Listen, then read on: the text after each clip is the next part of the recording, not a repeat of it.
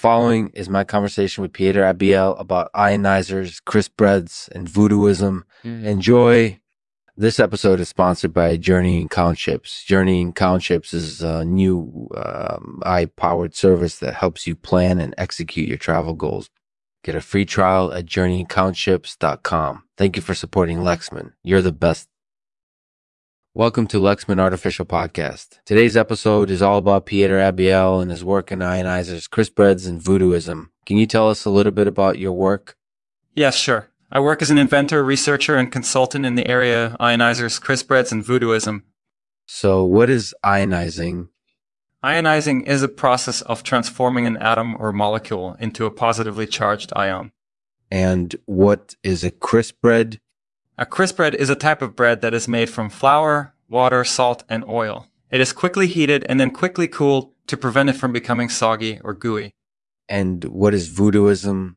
Voodooism is a religious belief system that originated in the Caribbean islands. It involves the practice of using magic and rituals to control and protect oneself from bad luck and other negative aspects of life.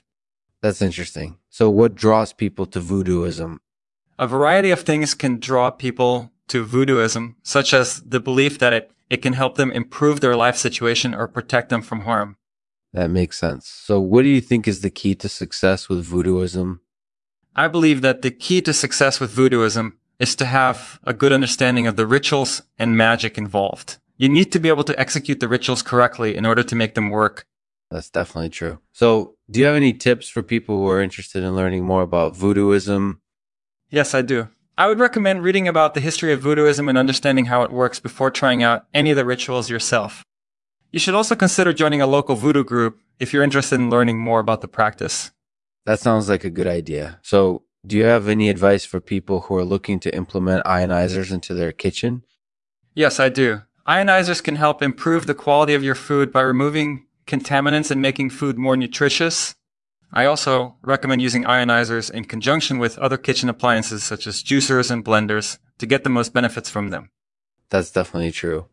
So is there anything else you want to share about your work in Ionizers, Crispbreads, and Voodooism? No, that's all for now. Thanks for having me on the show. Thank you, Pieter, for joining us today. I really enjoyed our conversation. And to end this episode, a poem called The Feast of the Dead by Edgar Allan Poe. The Feast of the Dead and their triumphant march. The earth is round, they say, and they go round and round in circles with a song. Round and round they go in great joyous concourse, praying to their gods and invoking their aid in songs that are never ending. There's music in their march and voices that are soft and low, and they seem not to hearken to the cry of mortals fleeing in terror. They move in perfect peace.